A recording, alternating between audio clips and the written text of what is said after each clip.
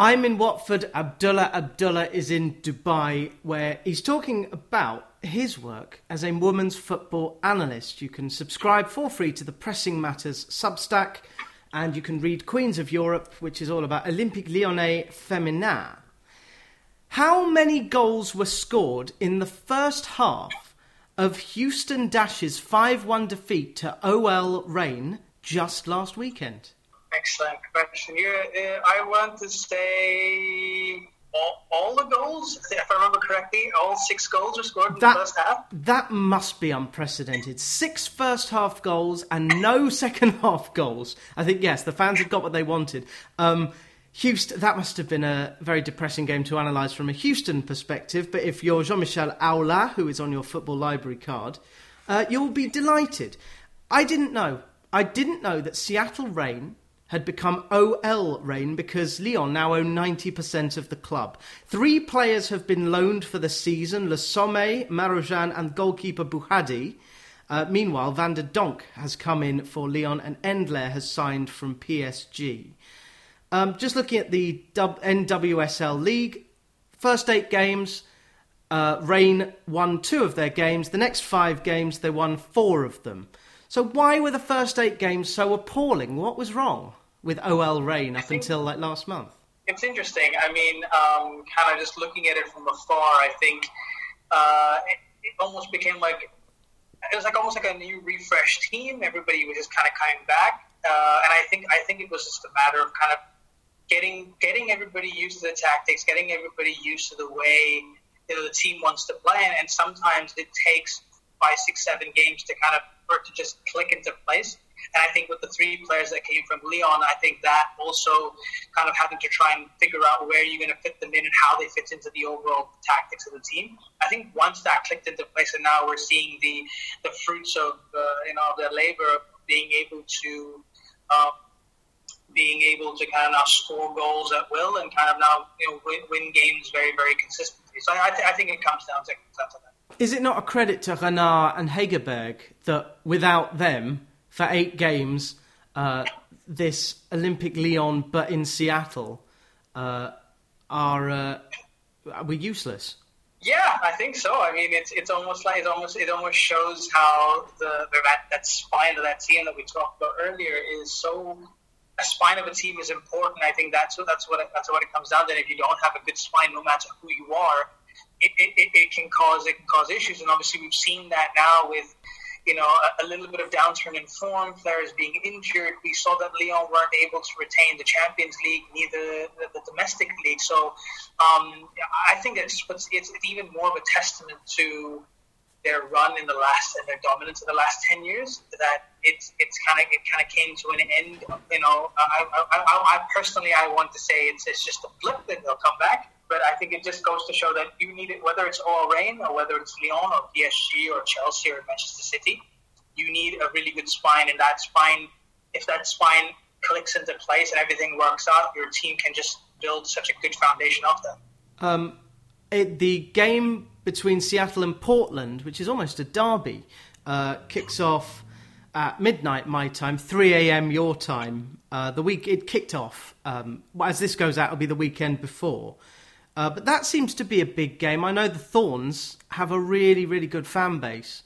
And, of course, Lyon Reign, Seattle, now have a team. At the moment, Lyon Reign are clambering up.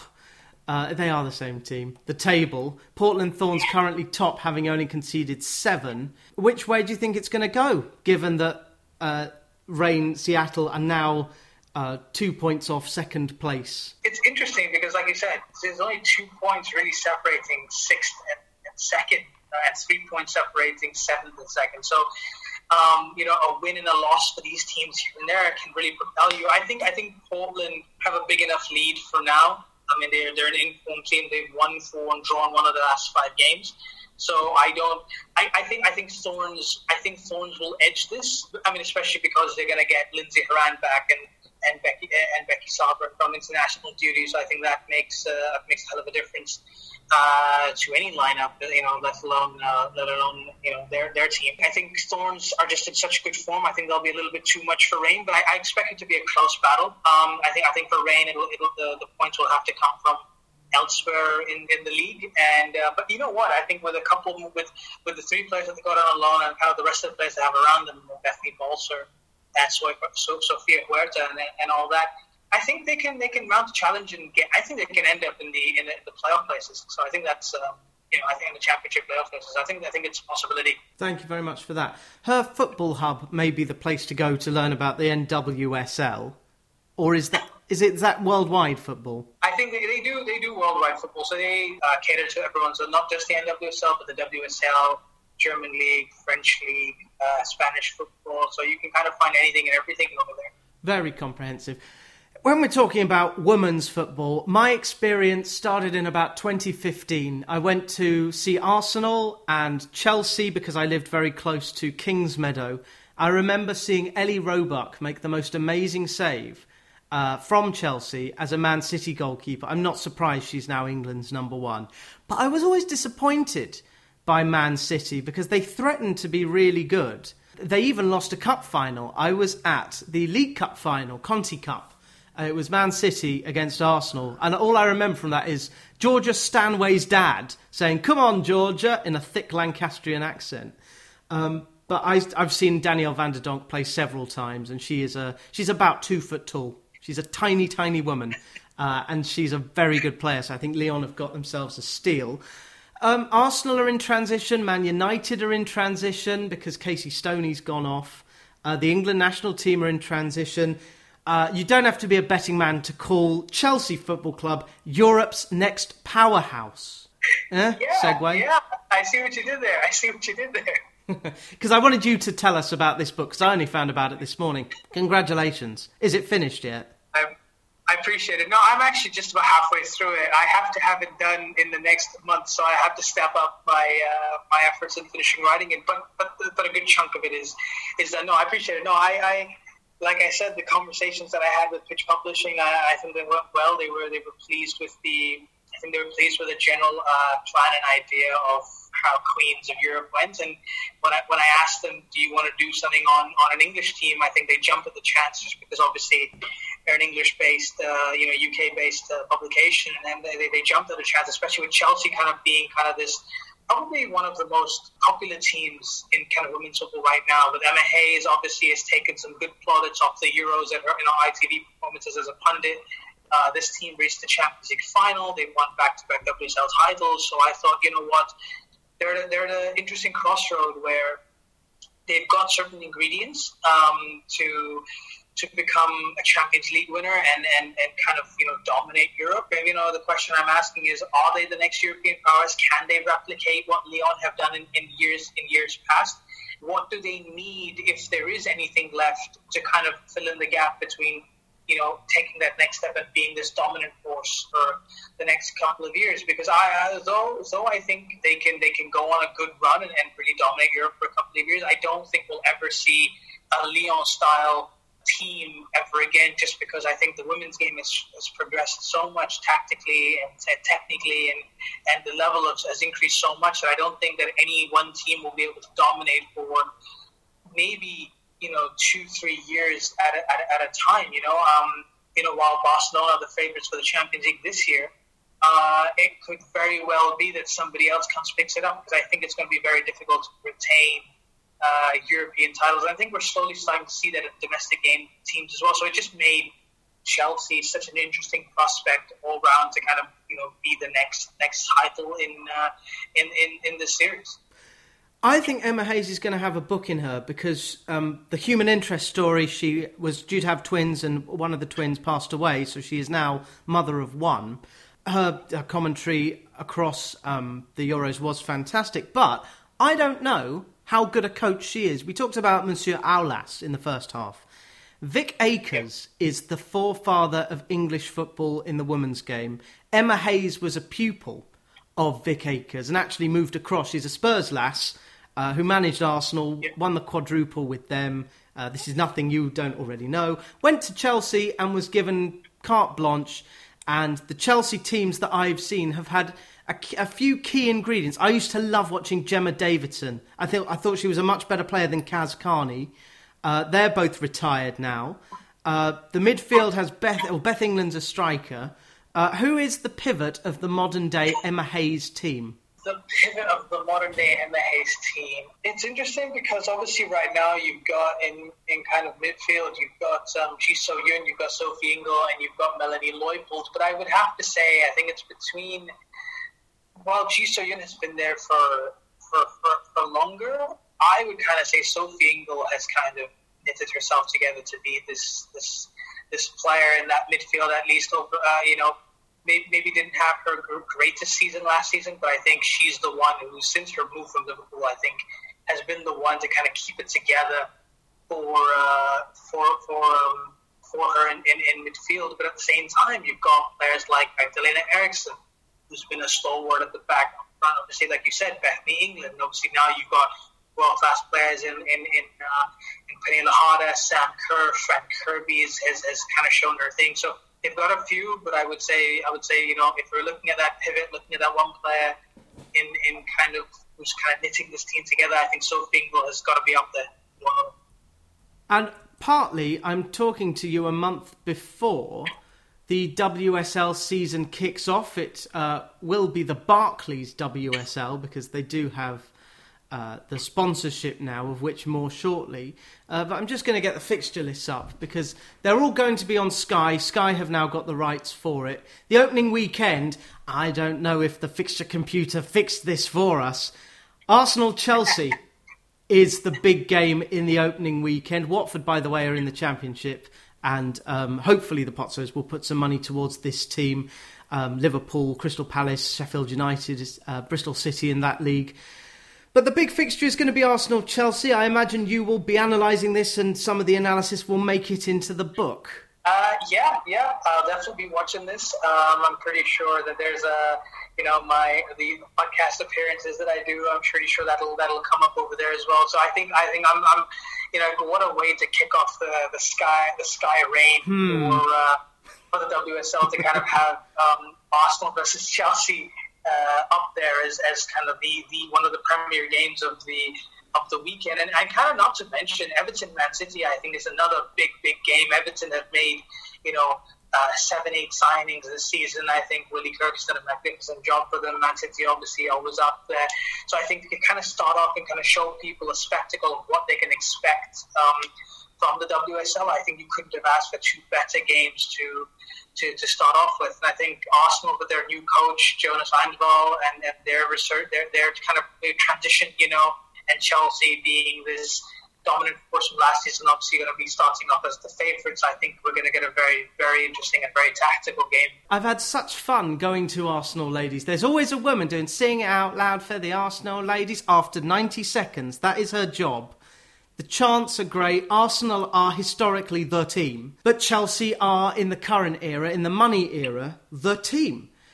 If, say, Sam Kerr wanted to go to America or back home to Australia, would Ada Hegerberg be tempted? I think it's difficult because I think Ada's given everything and anything she possibly wants at Lyon. She's just recently, I think this summer, she signed a contract extension as well. So she's been tied down.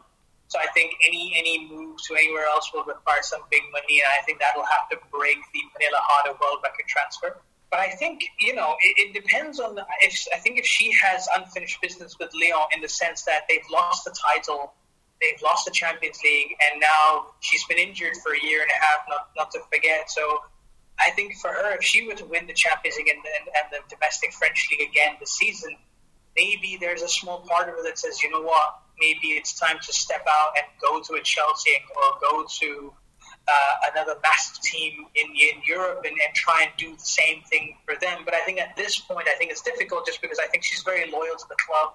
She's very loyal to Olas and kind of what he's done for her, and her kind of image and her status in the game has all come from Lyon. And I think she's kind of going to be the face of this transition that Lyon is having now. I think she knows that she wants to be there, and she wants to be the leading force of the future of this team, and maybe even do it, build a legacy for a second time with a second generation team. And almost, we go back to the comparison, maybe be the Lionel Messi, maybe not up until obviously he's moved to Paris Saint-Germain now, but kind of do what Lionel Messi did for Barcelona, but do it at Lyon. She could want that legacy as part of her name.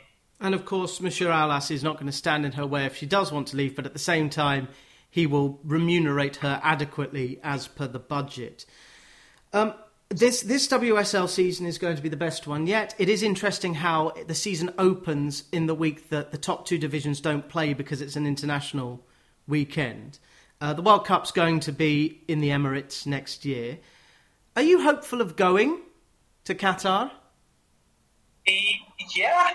I'm kind of hopeful. I would like to. I mean, it's one of the very few opportunities that I'm going to have where it's going to be a little bit of an easier job to kind of fly out to Qatar and be able to make, even if it's a couple of games, because it's not a long flight. It's a very short flight, less than an hour. And I could probably even go for a few days, watch a few games, and come back. So yes, the plan is to head out to Qatar, but at the same time, I'm hopeful to go to the Euros in England next year, and I'm hopeful to try and make it for the World Cup in Australia in 2023. So for me, it's if I can make the next three major, if I can make even one of the next three major tournaments, it would be great. But ideally, I'd like to see myself to go to all three. Well, I would like you to sign my copy of Europe's Next Powerhouse. I will come to Wembley because it's, again, about 4 stops on the train from me. So I would love to meet up with you next year. Is it June, the Euro? It's in between June and July. Actually, I've kind of preempted. I've already bought tickets for the final in next year at Wembley. So I'm kind of hoping that everything settles down in the world so I can fly in. And I guarantee if England make the final of the women's tournament, no coked-up imbecile with a skin head and very iffy politics is going to come and try and break in. A, because that's not the fan base, and B, by God, that will never happen again. And I'm sorry on behalf of English football. It made England look an awful country. But we are, as you know, the home of football. We were so homely that for 50 years we didn't even let women play out of, and this is not true, respect for the female sex. Ugh, biggest load of crap. So, and that's why America are the most important team in the world. We've got lots of Americans coming over. We had Tobin Heath, and who's the other one on my tongue? Mewis? Yes, Rachel Press. Sam Mewis. And Alex Morgan for about half a minute. So we're housing a lot of Americans. It's making Americans become interested in the English league. The money is coming in, and it's up to you, with the tactical nous, to try and provide a context for it. You've watched a lot of WSL football. Who's your favourite player? Or a short list? Okay, I'll give you a short list. Obviously, Daniela van der Donk has moved on, but she was definitely on that list. But I would put Lahada's up there. I think she, for me, is one of my favorite players. I'd put it down to Magdalena Eriksson. I'll move across to a couple of other teams. I think one of my favorite players, is Caroline Weir, Manchester City. I think she's a fantastic player. I would then say Katie Zelem at Manchester United. Probably amazing. And probably lastly, I would say Kim Little and Viviana Miedema at Arsenal. I think she's sensational. Fantastic players. Miedema is... Yeah. That team's being built around her. I'm interested and not surprised that Lauren James has moved to be near her brother. So she is playing for Chelsea Ladies. She's a forward, isn't she? How on earth is she going to get in this team? Yes, that's the question everybody's scratching their head over, and I'm slightly scratching my head over this. I'm just kind of my only current rational logical reason for that is Emma Hayes is an excellent man manager, and she's going to. I think she realizes that she's going to need to do a little bit more rotating this season with the level of competition that Chelsea will have and the number of games that are going to be appearing on. And I think it's also if the talent is available, you don't miss out, and you kind of worry. It's almost like buy now, worry about the after effects of the team later. And I think the opportunity for Lauren James was there. She took it, and I'm pretty sure she'll figure out a way to give Lauren James the time. And we've seen with Niamh Charles how she was kind of just on the periphery at the beginning, and suddenly one injury to Maren Mjelde, and suddenly she became a mainstay as a fullback. Towards the end of the season. So, and who knows, she now becomes first choice to start the season. A question that you've been mulling over. We will know on the 5th of September what formation Chelsea will play. I've seen them play with 4 at the back. I think I've seen them play with 3 at the back. As a tactician and analyst, what formation should Emma Hayes, who, lest we forget, is one of England's most successful ever managers, what formation should Emma Hayes play? I have been advocating for 3 at the back for 2 to 3 months now, because I always felt like this team and the squad and the shape just screams 3 at the back. And funnily enough, you should say that, last night they played a friendly against Rangers and they played 3 at the back, and they looked very, very good. They obviously had switched the team around. A few players not available because of the Olympics, but I feel like for me, a 3-4-3, a 3-4-2-1, for me is probably the way forward with this team, with the players that they have and the talent pool that they have at the moment. And I think that is, for me, the 3 at the back is still in its infancy in the women's game. You don't see too many teams constantly playing it. You don't really have a team that uses it week in, week out. Teams will use it on occasion to kind of surprise tactically, but no one uses it as a staple. And I feel like Chelsea could lead that, lead the way in just being a 3 at the back team. And maybe she's been having a conversation with Thomas Tuchel on the men's side and taking notes from him and how he's been setting up his team. Yes, and congratulations, by the way, Kepa's brilliant redemption when Tuchel said, "All right then, prove you're a good keeper," because Kepa cost a lot of ruble, and Mendy has been playing really, really well. Basically, Petr Cech's golden boy from Rennes, and played in the Champions League final, won it.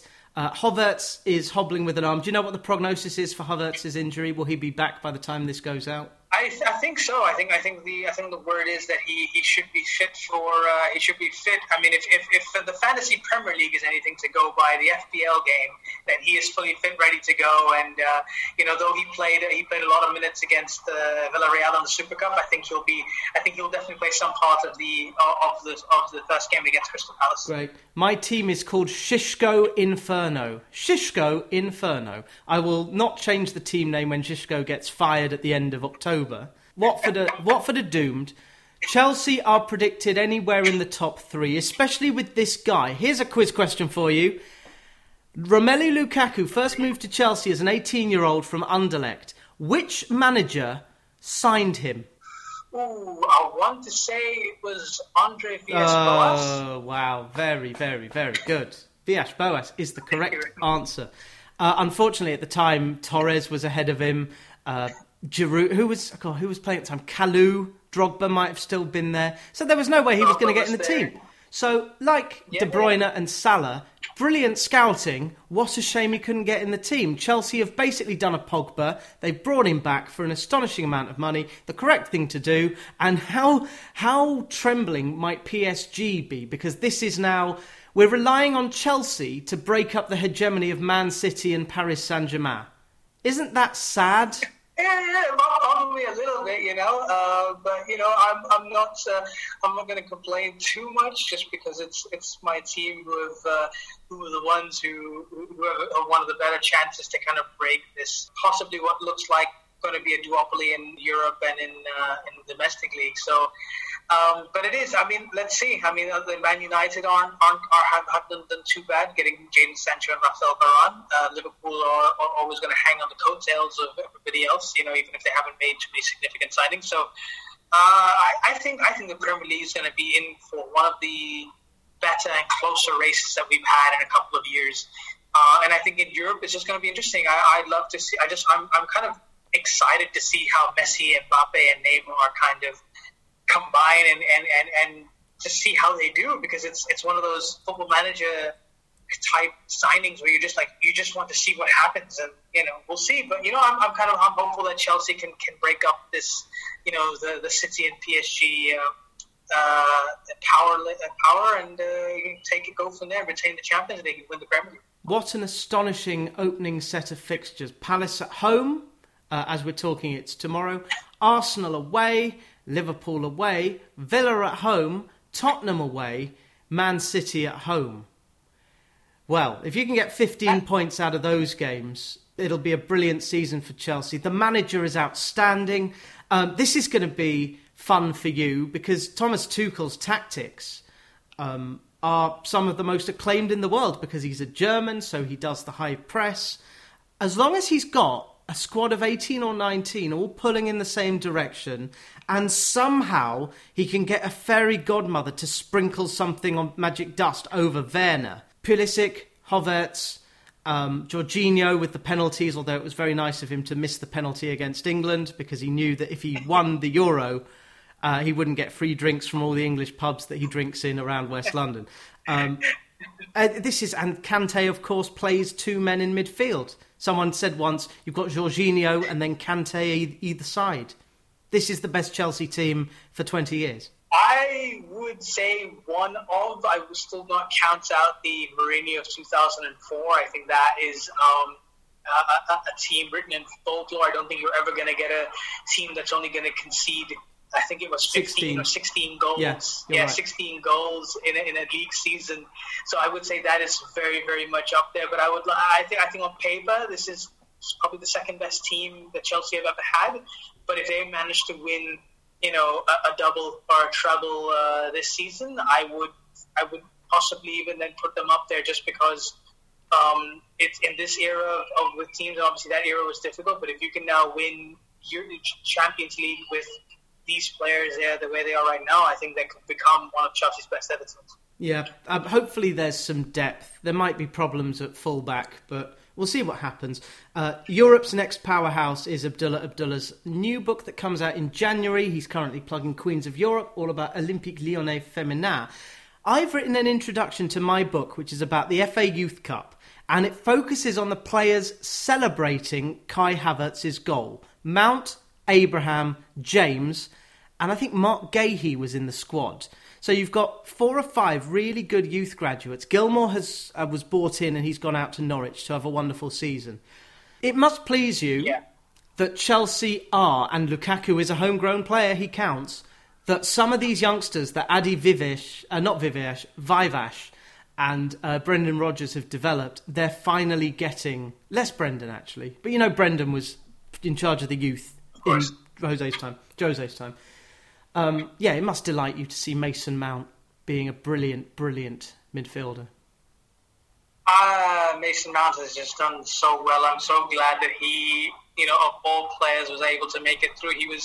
I know we've had a lot of, the youth players been bigged up, but Mason was one of them, and I'm so happy to see he's a Champions League winner in the second season. He's a mainstay of this team. He's one of those players that, you look at it and you go, you know what, you're probably one of the first names on the team sheet, and for an academy graduate to do that since Sean Terry, I think is amazing. And there was a point where you'd think, was this ever going to happen again? And you've got Reece James, another big one in there, Callum Hudson-Odoi, who's kind of in and around, but James is the other one that's kind of in there. And though I think Andreas Christensen was obviously brought in from Brøndby at the age of 14, 15, I think he has come through in the last 6-7 years and developed himself from the academy coaches and the academy players. So to see Christensen, Reece James, Mason Mount all kind of stake their claim as first team players and viable first team players, I think is brilliant to see. And there's a nice blend of youth and experience and first teamers in this team that I think just makes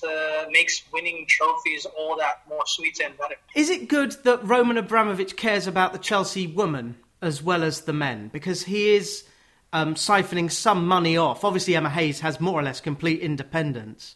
I think it's brilliant. I think we've seen with other teams who their men's team is obviously well funded, but the women's team isn't as well taken care of, and the fact that the owner is so invested in the women's team and he wants it to be as successful as his men's team, and kind of, I think that goes I think that shows a lot more about the club as the club philosophy as a whole, as the hierarchy, or looking at both sides of the coin and saying, you know what, we want to make both our men's, women's, and youth academy, you know, the best in the world. And the fact that he was there, he was there, you know, he met Emma, you know, after the Champions League final defeat. He was in the dressing room. I mean, the fact that he actually went to go and watch the game was a big deal.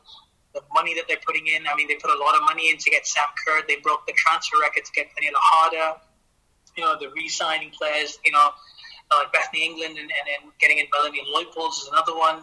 So they're able to back the coach and say, you know what, whatever you need to make this team to where it needs to be, we will support you without any questions asked almost. And, you know, I'm pretty sure that this season she'll get, you know, Emma Hayes will continue to get backed. And I think it just bodes well. I mean, it's like we said, I mean, the fact that if Olas is putting in 10 million euros a season as his budget, and I mean, let's face it, in the men's game, 10 million euros is pocket change. You know, it's the fee that we're paying for, you know, academy players to kind of get signed in, or, you know, or like backup players to like the third choice right back, or for teams of the level of, say, Southampton, Watford, and whatnot, and even then higher prices are quoted. So if you only have to put in £5-6 million into a women's side right now, and you can get the best players, then, you know, it's nothing like it. So, but I mean, I guess it's the principle that he's taking more of an interest rather than just the fact that it's not much money for him. I think the interest is huge. Emma Hayes is doing a lot of interviews. A lot of the players are doing more media stuff. Are you speaking to any players themselves? Are you conducting any interviews? With Chelsea, I am in the process of trying to do that. So hopefully, wish me luck, and I hopefully get some exclusive content through some of the players. But I've spoken to a lot of Chelsea journalists, a lot of people connected to the club, gotten some good sound bites, and I've gotten some good information on kind of how the club runs, and Emma Hayes as a person, as a tactician, as a coach. So I feel like there's going to be a lot of good tactical, but also off the pitch content to kind of complement it together. I'm definitely going to be one of the.